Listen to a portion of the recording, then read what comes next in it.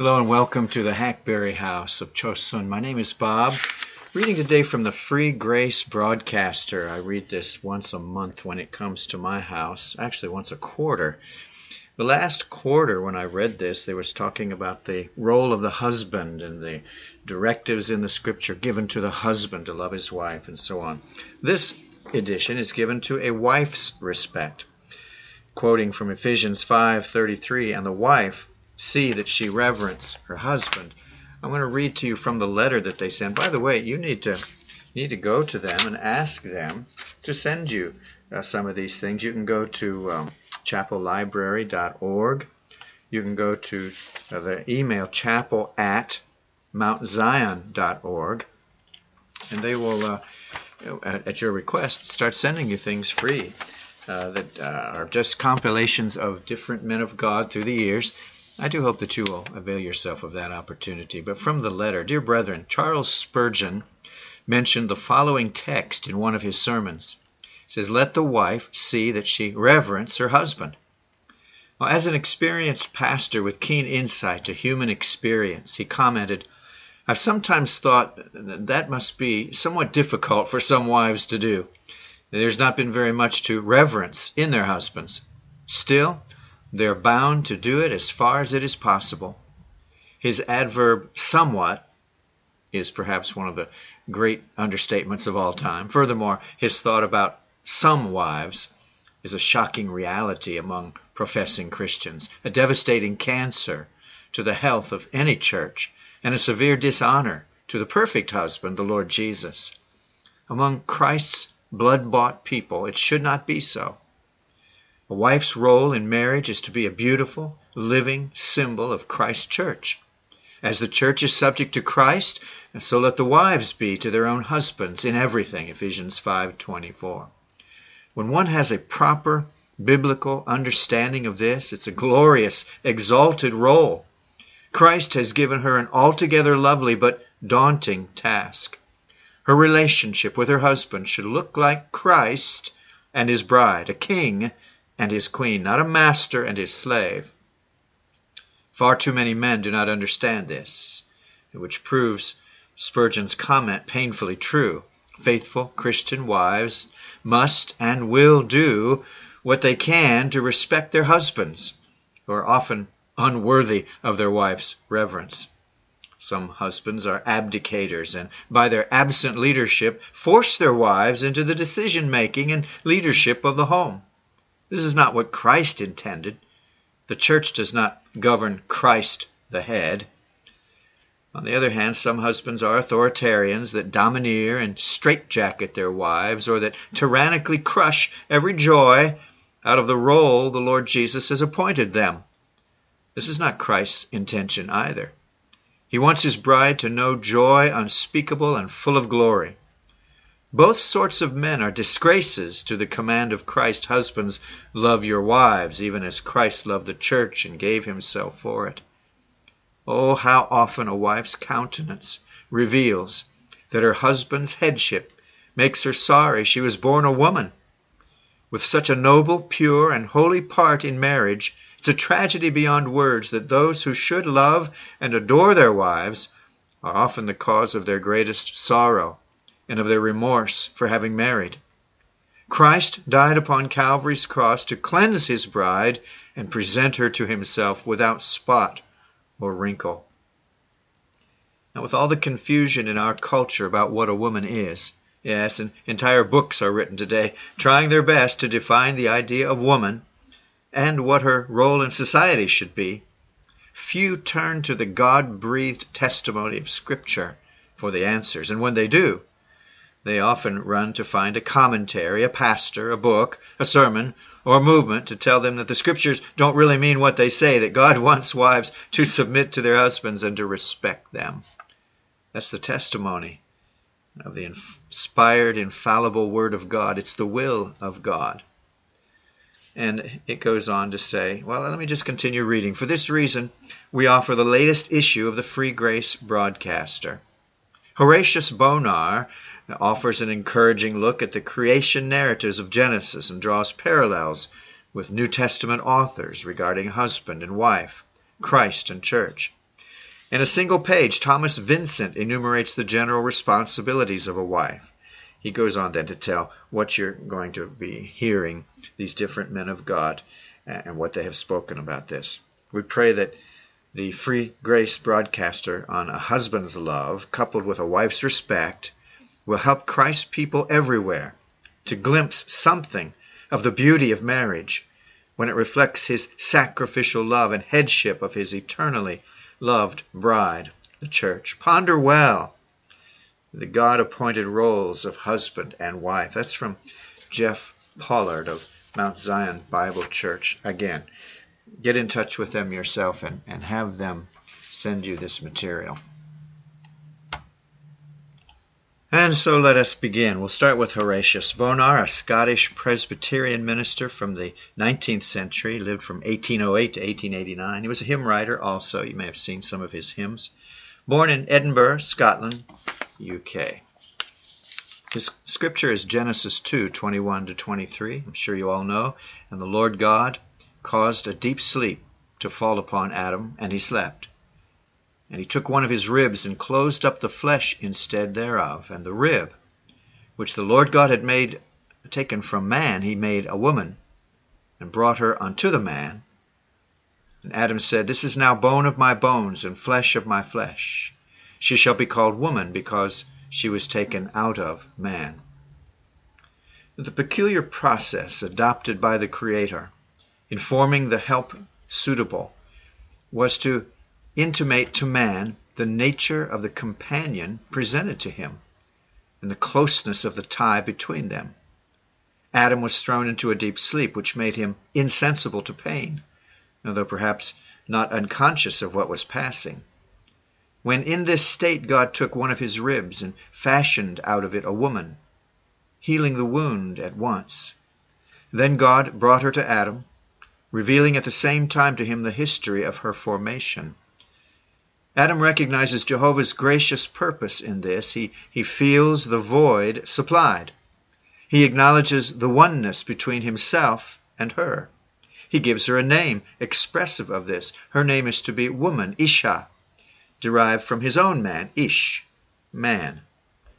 Then follows the historian's statement regarding the oneness of the two and man's duty to make this tie paramount. The marital relationship is closer than the filial. All other bonds must yield to this, however sacred and tender they may be. The words of the 24th verse are evidently not the words of Adam himself, but the comment of Moses upon the words of Adam. And a greater than Moses has enlarged this comment, quote, But from the beginning of the creation, God made them male and female, and for this cause shall a man leave his father and mother, and cleave to his wife. The two shall be one flesh.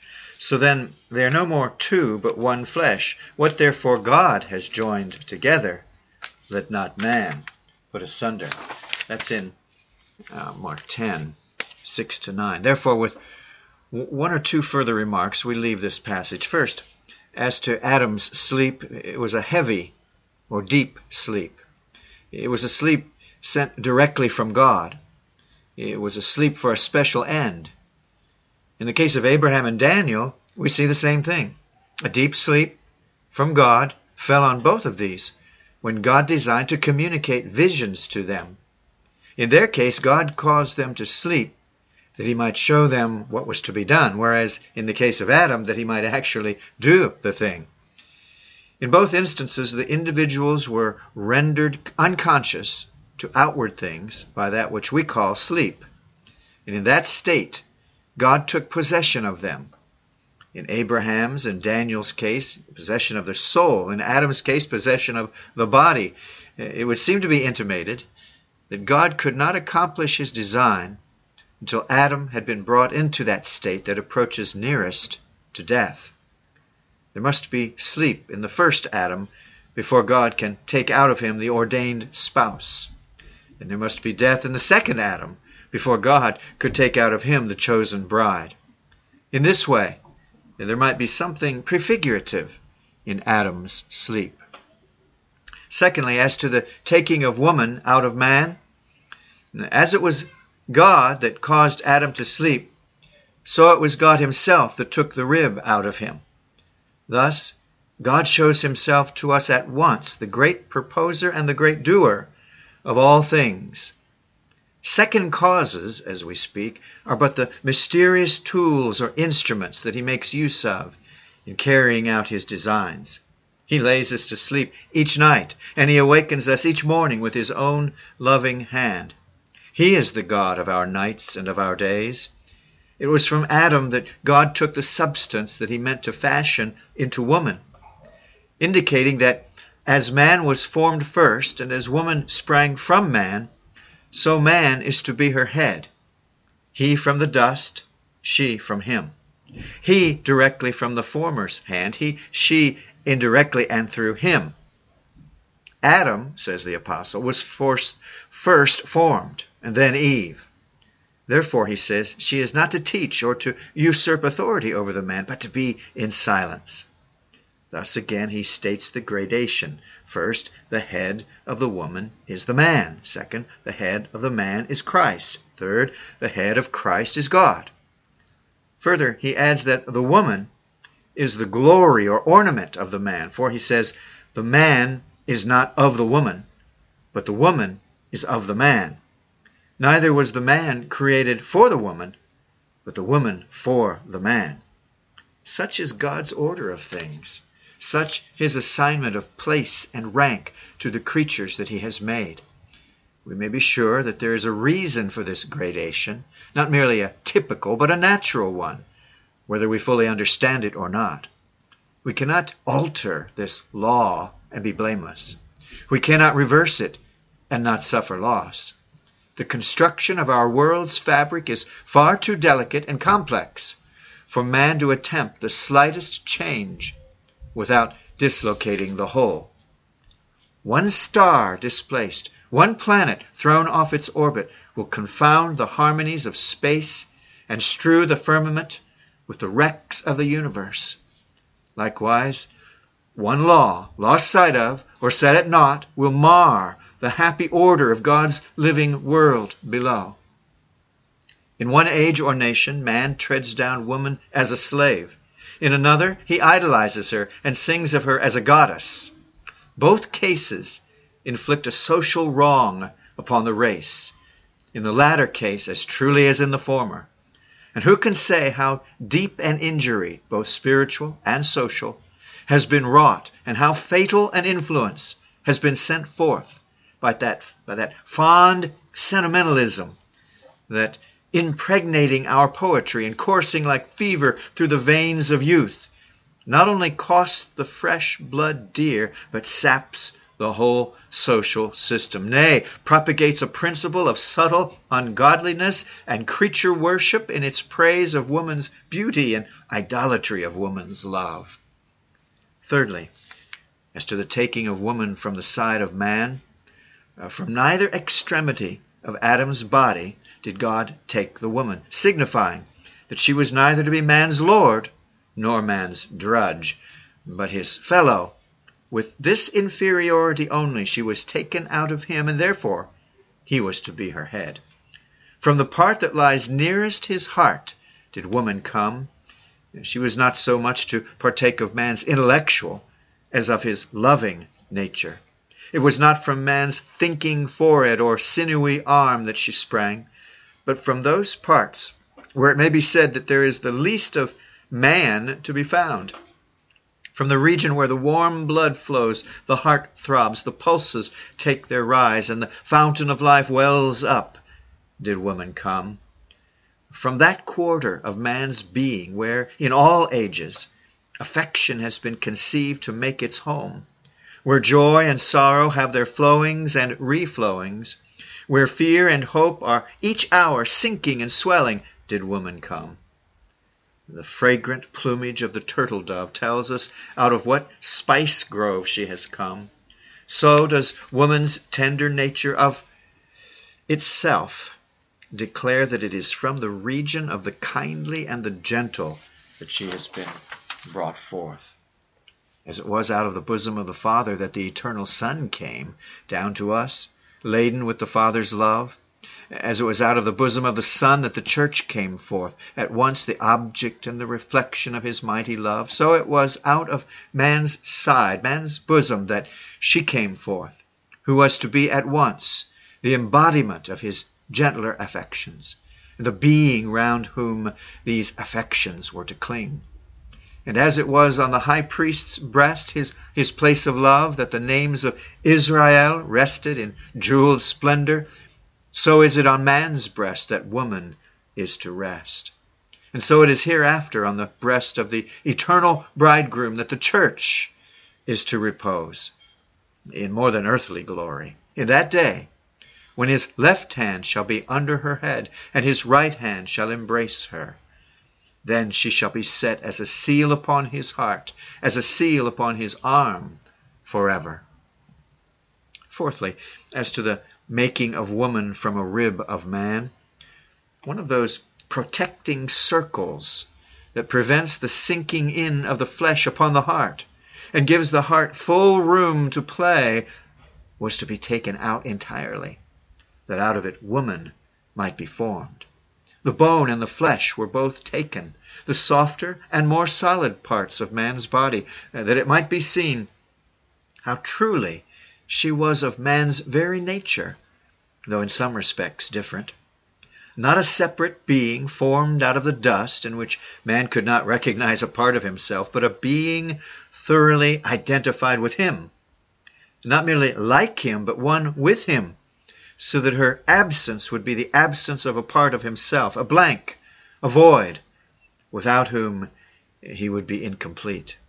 Thus woman, taken from the very shrine of man's corporeal sanctuary, for the apostle teaches us to call our bodies temples, is linked with all the sacred or tender associations that are called up by that well-known but mysterious word, heart. Fifthly, as to the making of the woman, the expression is a very peculiar one. It is neither of the two former that have been already employed, created or made, but it's literally builded. The word is a very common one, occurring about 400 times, but here only in so peculiar a sense. It's the word used referring to the building of a city, a house, a family, a temple, a throne, an altar, and such like.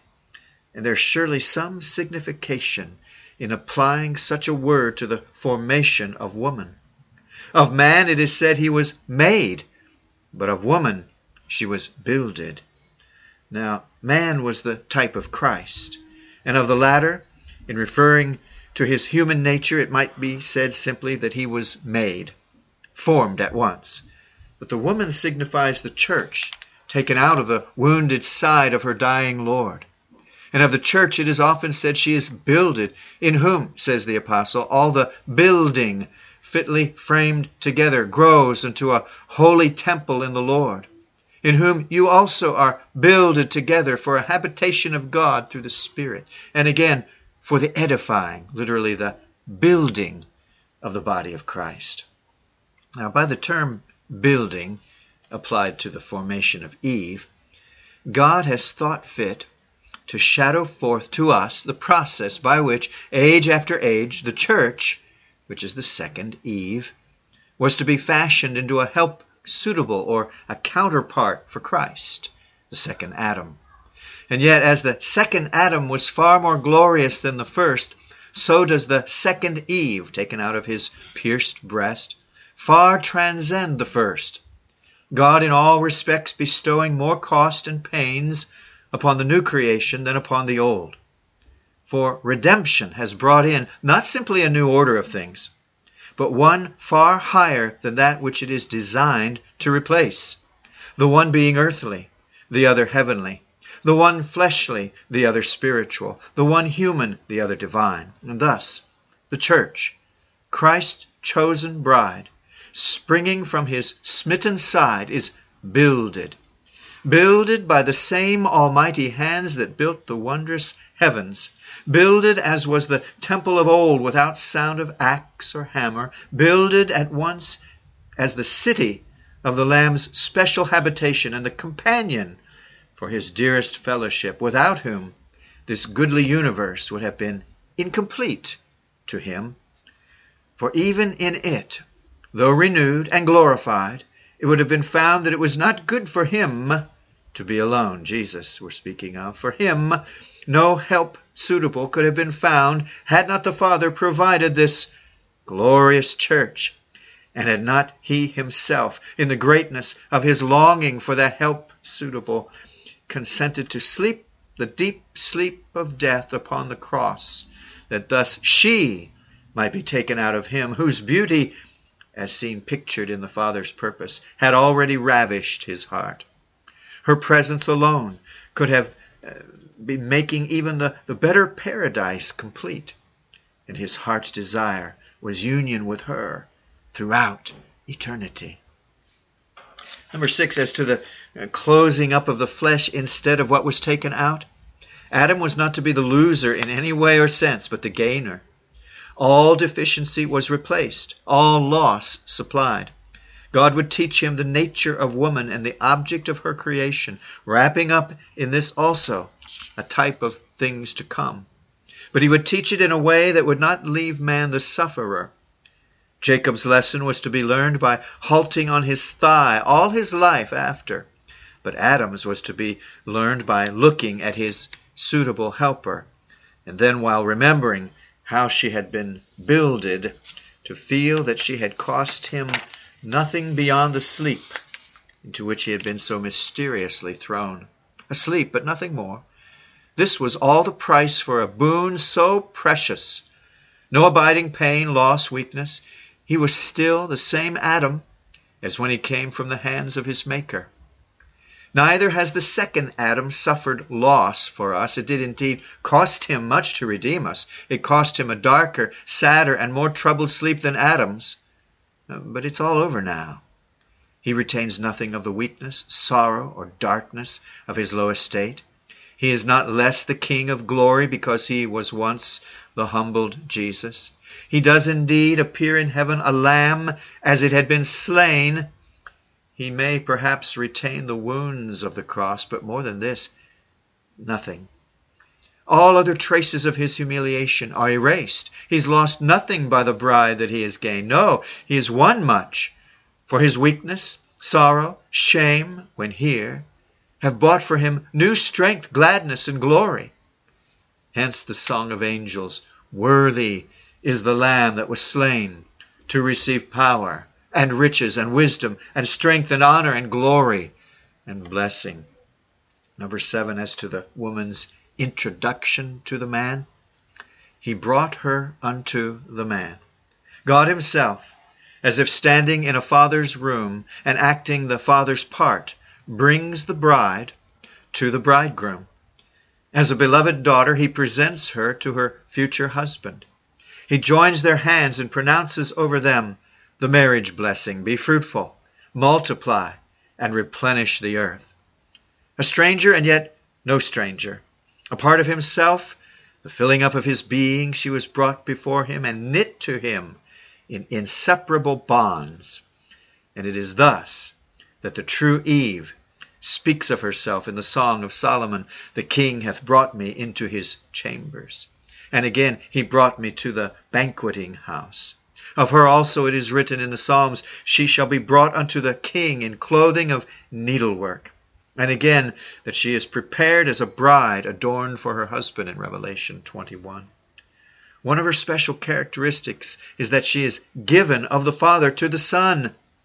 And in that day, when he comes in his glory, she shall be caught up to meet him in the air and be brought into his presence by the Father, there to have the marriage service celebrated, and as a chaste virgin to be presented to him, to whom she had been so long betrothed. Then shall that song be sung, to which all the new creation shall echo, let us be glad and rejoice, and give honor to him. For the marriage of the Lamb is come, and his wife hath made herself ready. To her was granted that she should be arrayed in fine linen, clean and white, for the fine linen is the righteousness of saints. And finally, number 8, as to Adam's recognition of her. Whether by revelation or consciousness, we don't know. But Adam knows the woman thus brought to him and calls her woman as being a part of man. This is his response to God's introduction of her. He acknowledges the oneness and receives her as himself. We have God's consent in bringing, the woman's consent in coming, and now we have Adam's consent in receiving. Thus is the marriage completed by the full concurrence of all. And so it is with the second Adam too. He receives and owns his bride. He welcomes her as indeed part of himself, one with himself. Both he that sanctifies and they who are sanctified are all of one, for which cause he is not ashamed to call them brethren. Again it is written, we are members of his body, of his flesh, and of his bones. Thus recognizing the mysterious oneness between himself and his bride, he expresses his admiration of her beauty as the fairest among women, all glorious within. She responds with joy and speaks of him as fairer than the children of men. Thou art all fair, my love, there is no spot in thee, is the utterance of his admiring love of her. And she replies, my beloved is white and ruddy, the chiefest among 10,000. His head is as the most fine gold, his locks are bushy and black as a raven. His countenance is as Lebanon, excellent as the cedars. His mouth is most sweet, yea, he is altogether lovely. Song of Solomon 5 and 15. 5 and verses 10 and 11 and 15 and 16. Now, in the happy consciousness of possessing him and his love, she gives vent to the deep feeling of her satisfied soul when she says, my beloved is mine, and I am his. He feedeth among the lilies until the day break, and the shadows flee away. All of that from Horatius Bonar in a book called Earth's Morning, or Thoughts on Genesis. My. And that book and that article is in the public domain, by the way. Wow. Thank God for these men who saw things that we don't see as much as we ought to. Keep reading your New Testament for sure, but every once in a while a man of God can open up that New Testament for you. I want you to go to my website, where you're already at, I hope, and look at that long series on North Korea. Part of the Bride of Christ, your brothers and sisters suffering intensely this very day. Would you pray for them and learn more about them on my website? It's all over it. And a bunch of other things that I won't go into right now, but do examine the website. I think you'll find much to bless you there. This is the Hackberry House of Chosun. Lord willing, we will talk again soon. Bye-bye.